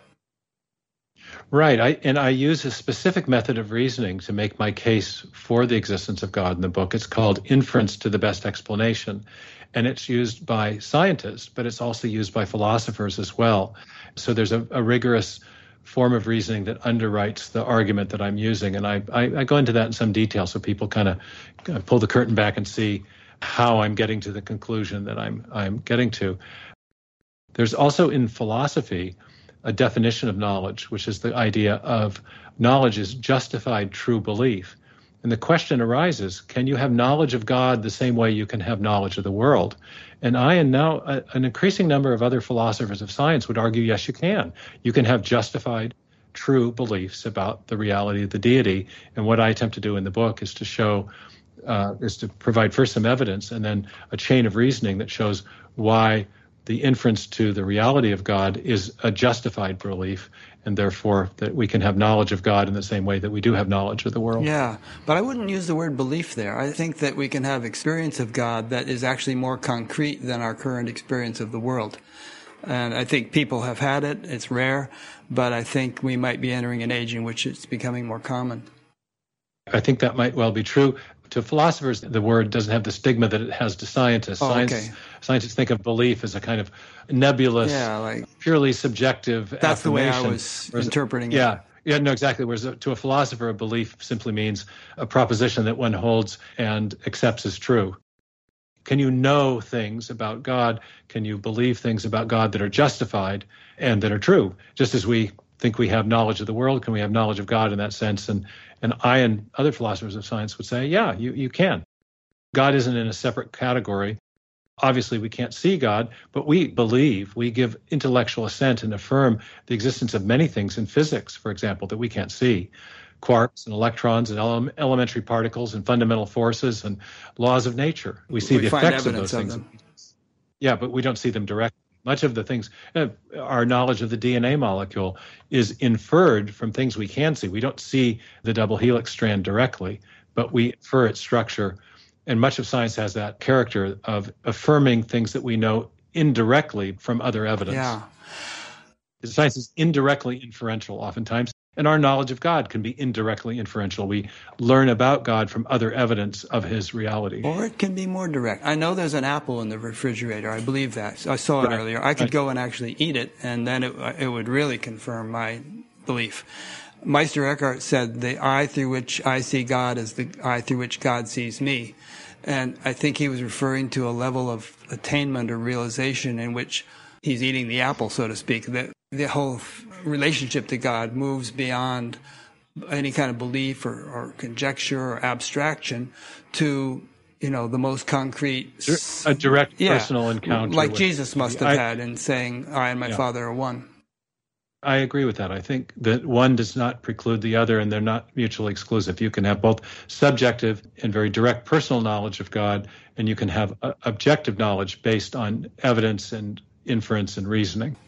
And speaking of Jesus... Check, there's no apples in the fridge. Uh-oh, Irene said there's no apples. I know there's one in the drawer I saw. She's kidding. All right, we'll see about that. Speaking of Jesus, I have no problem believing that he walked on water or did the other things he was said to have done. And there are other instances in other traditions of people doing similar things. And some people call those miracles. I think it's actually an example of a being, a person who had such a profound experiential immersion in the ground of being in which all the laws of nature reside, that he acquired the ability to utilize those laws of nature in ways which most people can't. That's an interesting way of putting it. Let me give you my take on miracles. There's a long-standing argument against their possibility that was formulated by the philosopher David Hume. And the argument was pretty straightforward. It went like this. Miracles violate the laws of nature. The laws of nature cannot be violated. Therefore, miracles are impossible. But Hume's argument has a number of problems. One is that he also thought the laws of nature, because he did not believe in God, were nothing more than habits of our mind. There wasn't a universal mind behind nature ensuring that nature would continue to act in the regular way, in the orderly way that it has acted to this point, out into the future. So the way philosophers talk about that is to say that according to Hume, the laws of nature had no ontological status. There weren't things out there. They're not entities that prevent things from happening or ensure that some things do happen.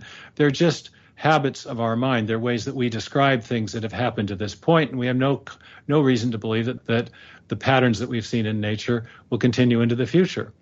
Well, if the laws of nature aren't things that either prevent or cause things to happen, as Hume argued in other parts of his work, then they can't stop what we call miracles from happening either. In fact, his account of the laws of nature, saying that how do we know that what has always happened will continue to happen in the future? Maybe they won't, left the door wide open to unusual events that were contrary to what we'd always observed in the past.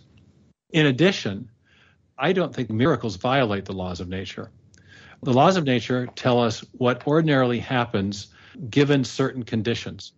If I, for example, am playing a game of pool and I go to hit one ball with a precise trajectory and I can calculate that, then I can make a prediction about where the other ball will end up. But if right as I make my shot, someone shakes the table, all bets are off. The ball will end up in a very different place than predicted by my knowledge of the laws of nature, but not because the laws of nature, in this case the law of momentum exchange, was violated, but because there was an interfering condition, an interfering action of an agent. Involving other laws of nature. Well, initiating new lines of cause and effect and maybe involving other laws of nature, but the ultimate disruption came from the action of an agent, the choice of a free agent. But if a free agent can change the outcome of a physical system without violating the law of nature, the law of momentum exchange wasn't changed, rather the initial condition of the system was altered in a way that made the prediction false. But if an agent can change the outcome of a system without violating the laws of nature in an unexpected way, so could God Almighty, who established the laws.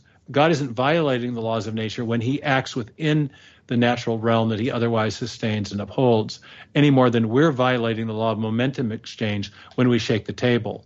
When I was a physics student, we did an experiment called Millikan's oil drop, where you put an electrostatic charge on a drop of oil in an electric field, and you can cause the oil drop to levitate. Now, if you were looking at that, not knowing about the electrostatic forces in play, you could say, whoa, it's miraculous.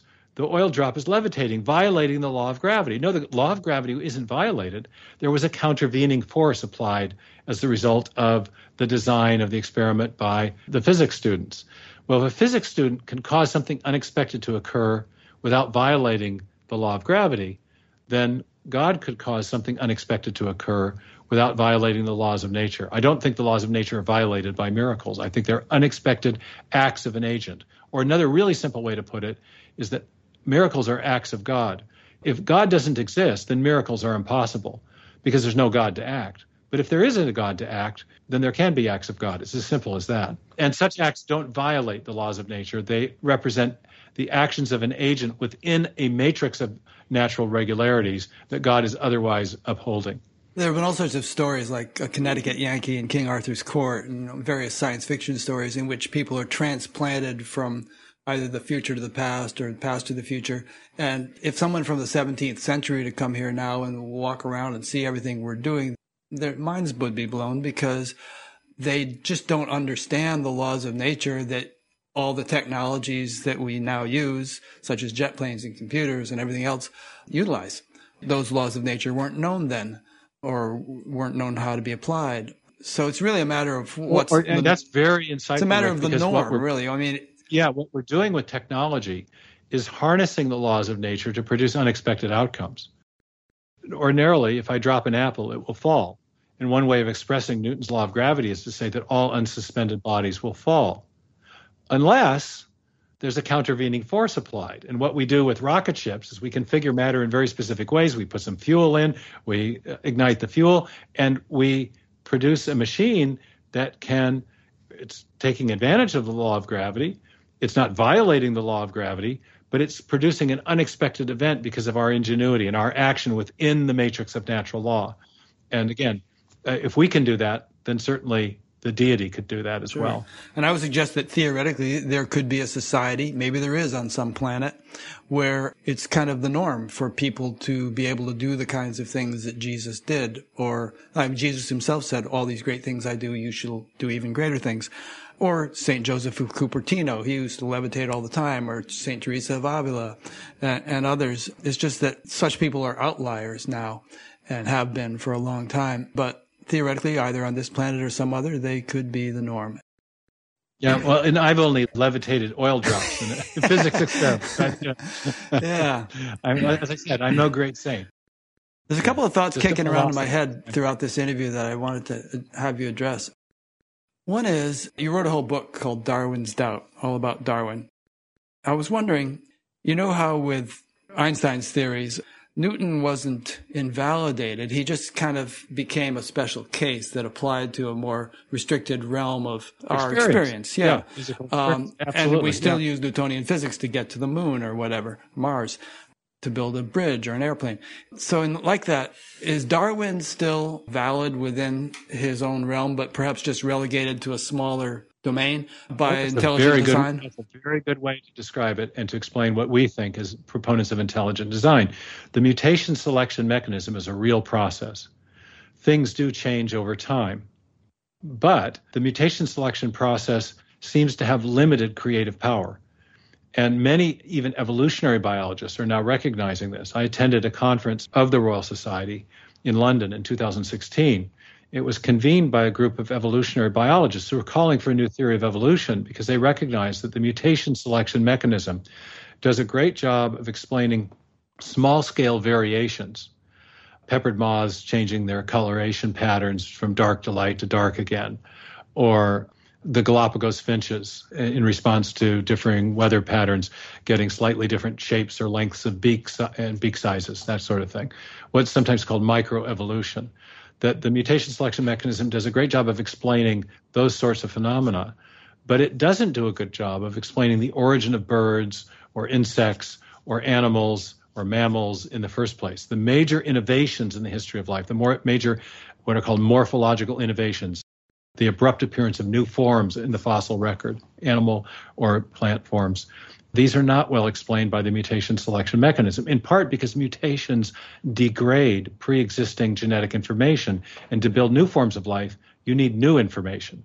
And that's where we think intelligent design comes in, that the major innovations in the history of life, and especially the origin of life in the first place, require a lot of new genetic and other forms of information. And that's something, information is in our experience always the product of mind, whether we're talking about a computer program or a paragraph in a book, or we think the information necessary to build new forms of proteins and new anatomical structures in the history of life. So Darwin's good for the microevolutionary phenomena we observe, but the Darwinian mechanism seems to lack creative power for the big changes. And so, yes, it's valid within a realm of experience. But the doubt that I spoke of in Darwin's Doubt was precisely about one of those big events in the history of life, the abrupt origin and sudden appearance of the first animals in a period of geologic history called the Cambrian explosion. And Darwin was already in 1859 wondering, have I really explained this? This doesn't quite fit with my theory. What are we going to do to account for the abrupt appearance of all these new forms of animal life? Earlier you referred to mathematics, and I've heard people speak about the uncanny correlation or connection between the way nature functions and mathematics. For instance, why should E equal mc squared? Or various other things that nature conforms to beautifully, in various other mathematical formula that nature conforms to beautifully. And some people sometimes refer to mathematics as the language of nature for that reason. And it's something that human beings have learned to speak.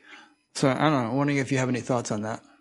It's a fantastically deep insight about, as Eugene Wigner, great Nobel laureate in physics, used to put it, the uncanny applicability of mathematics to physics? Why is it that mathematics, which is conceptual and mental, something that we either discover or invent in our minds, but it's in our minds, why do mathematical concepts and relationships that we can discern or invent, why do they apply so beautifully to the way the world functions? And many scientists have seen in that uncanny applicability of mathematics to the physical world an argument for a prior intelligence, for a great mind that is the source of that mathematical reality. And that argument is strengthened if you happen to believe, as I think many mathematicians do, that mathematical objects or mathematical concepts are not purely subjective. The concept of three is real, whether or not I am aware of three of anything. It doesn't depend on my mind. There are mathematical ideas and concepts that are true or false, independent of my knowing them. And so if these mathematical concepts are mental realities, but they don't exist solely in my mind, if they have an objective truth that's independent of my affirmation or rejection of them, then there must be a transcendent mind in which the mathematical concepts reside. That's a form of mathematical Platonism. My colleague David Berlinski, who's written a number of really important books about the history of mathematics, has unpacked that argument. His book, Advent of the Algorithm, another one he wrote, 1, 2, 3, A History of Mathematics. It's not uncommon to find among mathematicians a tendency towards this philosophical position known as mathematical Platonism, and it often comes with a theistic twist. And certainly many physicists have been deeply impressed at the almost shocking way that mathematics applies to the physical world. And many times mathematicians will come up with mathematical concepts and ideas that only much later are discovered to be important for describing the physical world. And that's kind of uncanny, too. It's something that we dreamed up in our mental realm. Turns out to correspond or apply. Correspond to the way the universe was designed. That's fascinating. It's almost like a cognition or something of a law of nature within the physicist or within the mathematician himself. Yeah, it's a resonance. Yeah. And many physicists have had the sense that there's a kind of resonance with a transcendent mind that they are discovering when they see this applicability of mathematics to the physical world. Yeah. You get that sense with some of the great scientists like Einstein and others who were so deeply intuitive that they just kind of cognized a thing and just knew it in their heart of hearts to be true, and then later on somebody proved it.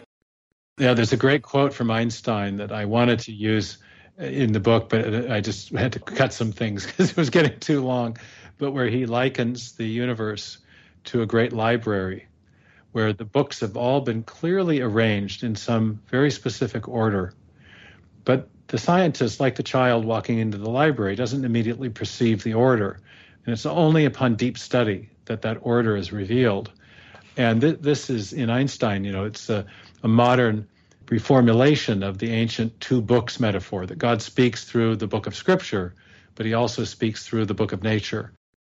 Einstein, of course, in addition to thinking of nature as a book, thought of nature as a lawful and orderly mathematical realm, and he believed that orderly mathematics that the orderly processes that were so precisely described and could be described with such mathematical precision, revealed a great mind behind the universe, which is one of the reasons I chose that phrase in the subtitle. I might as well show my Einstein quote here that I have queued up.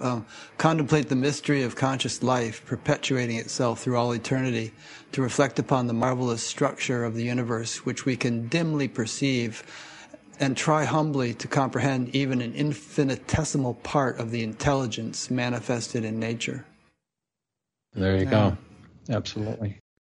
We're running short on time, but let me get to a few more questions that came in.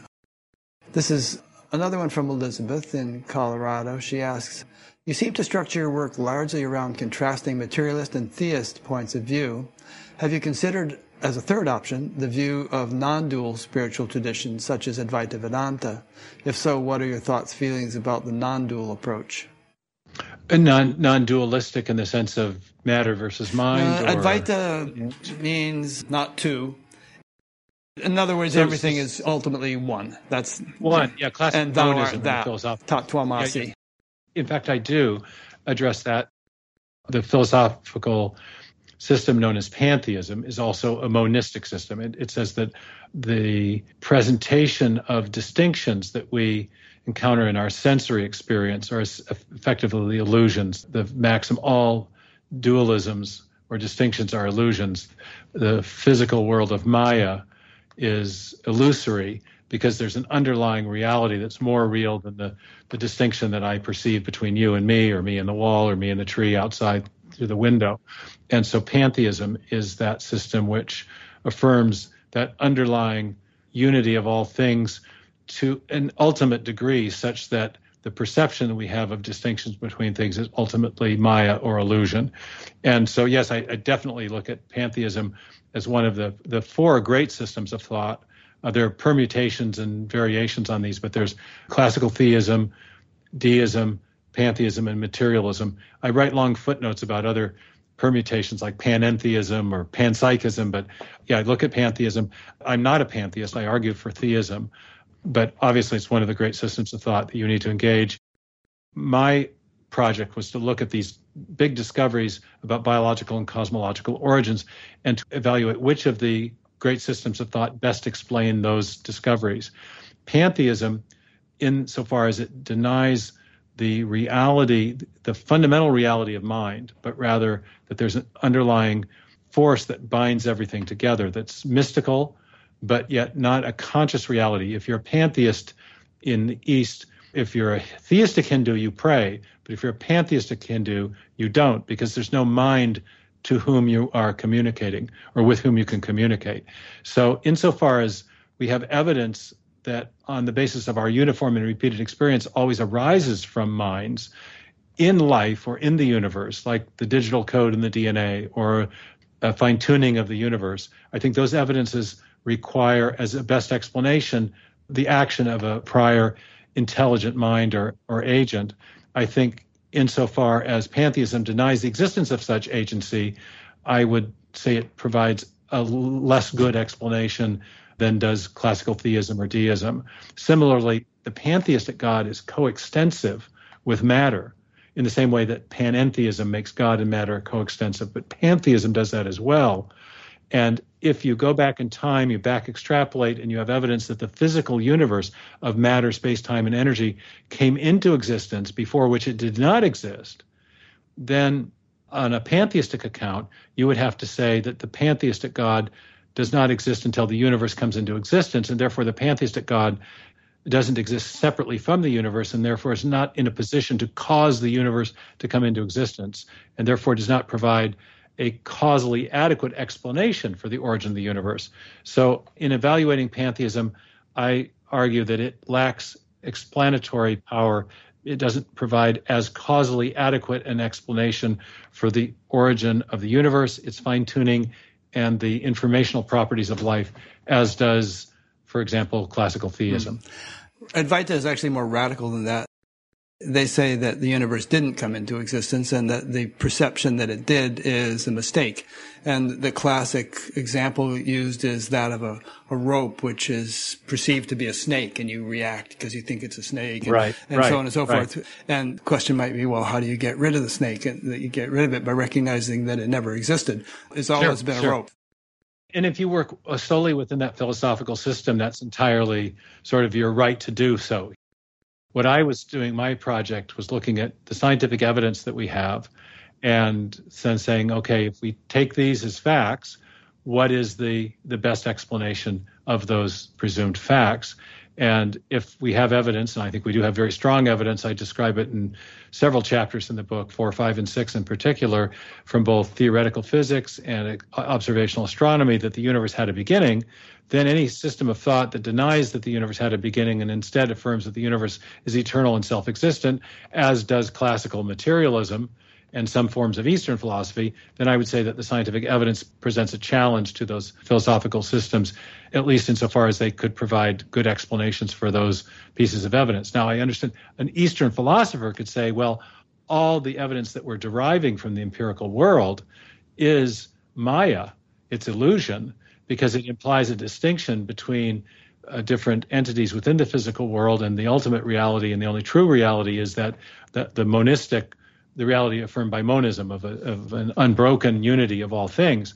And so if you make that move, then you would have a coherent system, and you'd be operating within a strictly monistic philosophical system, but you would also have cut yourself off from scientific evidence informing your worldview.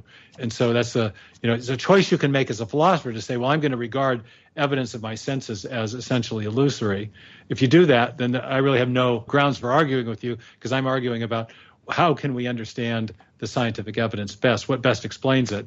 If we take the scientific evidence as a starting point in the discussion, I think monism or pantheism doesn't do as good a job of explaining that evidence as does theism. Yeah, it's a big topic. We could go on that one alone for 2 hours. So let me ask one last question here. This is maybe a good wrap-up question. This is from Pamela Hickine in Granite Falls. I'm not sure where that is, but she asks, in keeping with the idea of bringing God back into the world of science, I'm curious to know what you think would be a good content to add to school curricula for young children and teens. Oh, thank you for that question. It's a question that's fraught with minefields, because we have at least a perception that our constitutional system requires a strict separation of church and state. That phrase doesn't actually appear in the Constitution, but never mind. We do, as a pluralistic culture, not want to indoctrinate students in the public school into one worldview or another, or one expression of religious faith versus another. But one thing that's happened as a result of that is we have a kind of default materialism that is now the accepted religion religion of the state, and that we can use to indoctrinate students. So now I think that presents a whole range of challenges, and that's a big topic. But as for the evidence for intelligent design, we have at this point not been arguing for inclusion of the case for intelligent design in the public school science curriculum in the K through 12 years. We think that there probably ought to be perfectly constitutional for a science teacher to explain the evidence for Darwinian evolution, and then alongside that, explain the contrary idea of intelligent design. The problem is, if you do that, and just as a practical matter, if you do that in the public schools, it will elicit all sorts of lawsuits and controversy, and it just opens up a big hornet's nest. And we have, as primary advocates of the theory of intelligent design, we really want at this point to focus our efforts on developing the scientific case for intelligent design at the highest levels of science, and even using the concept of intelligent design to advance scientific knowledge. What we do advocate, though, for public schools is teaching the controversy about Darwinian evolution as you find it in the peer-reviewed scientific literature. Classical Darwinism, as opposed to just the concept of evolution. Evolution just means change over time in its broadest sense.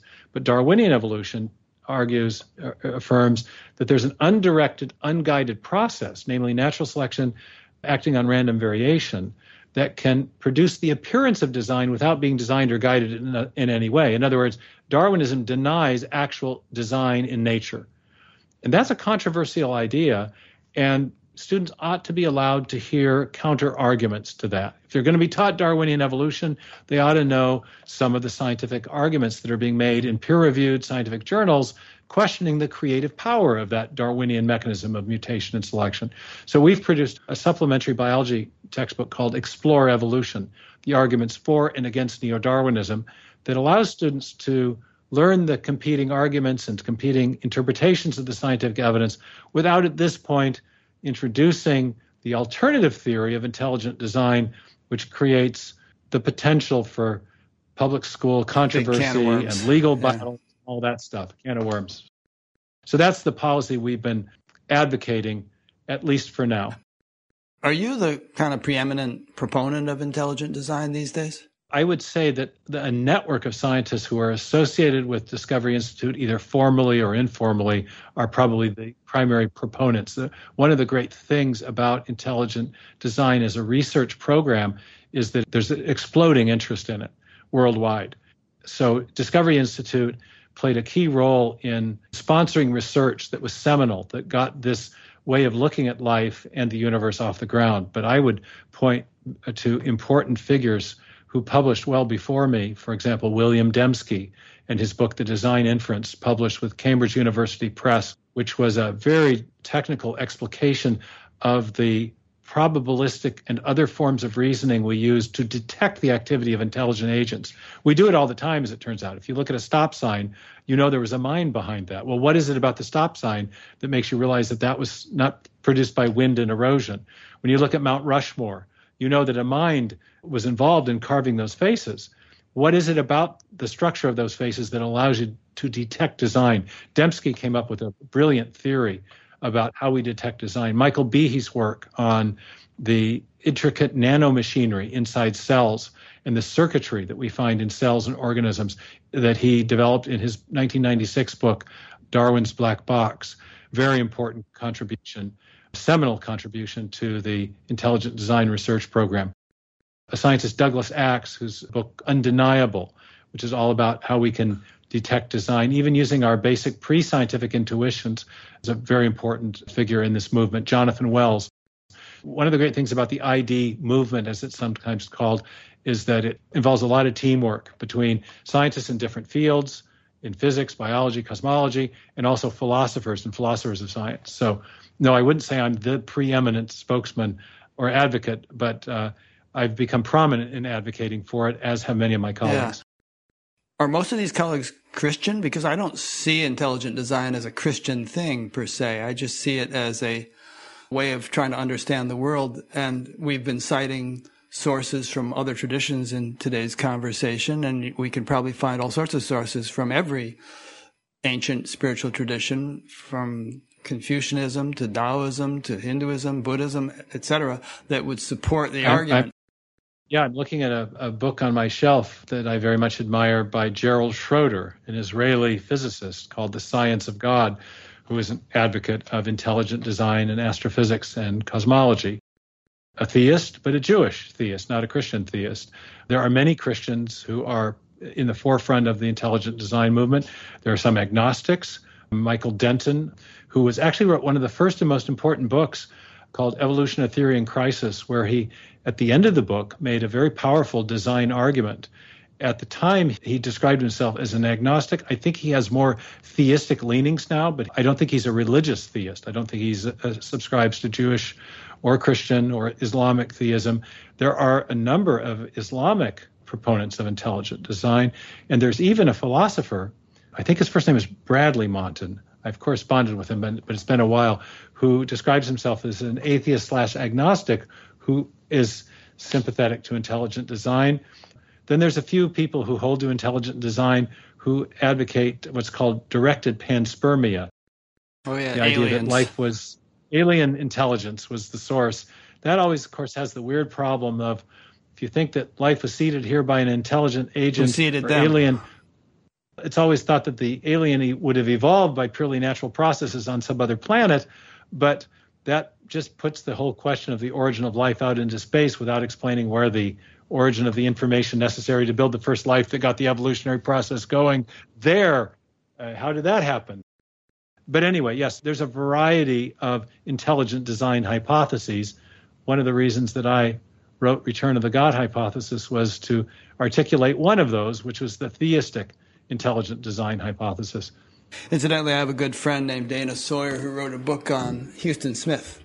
Right. He said that Houston Smith was very much a believer in intelligent design, but my friend didn't put that in the book. He felt it like too much of a touchy subject or something. He was a great philosopher and sociologist of religion, and he corresponded with Philip Johnson, who was the law professor at Berkeley who wrote Darwin on Trial and was one of the early leaders in the intelligent design movement and research community. Houston Smith's a very weighty figure in the American Academy. Anyway, it's fun. I feel like we've just scratched the surface. I often say this, but I really enjoyed preparing for this interview. I must have listened to between your book and some of your other talks and interviews, maybe 25 hours of stuff over the last couple of weeks. And as I was listening, almost every other point, I was thinking, well, that could be a topic for discussion. Oh, that could be a topic for discussion.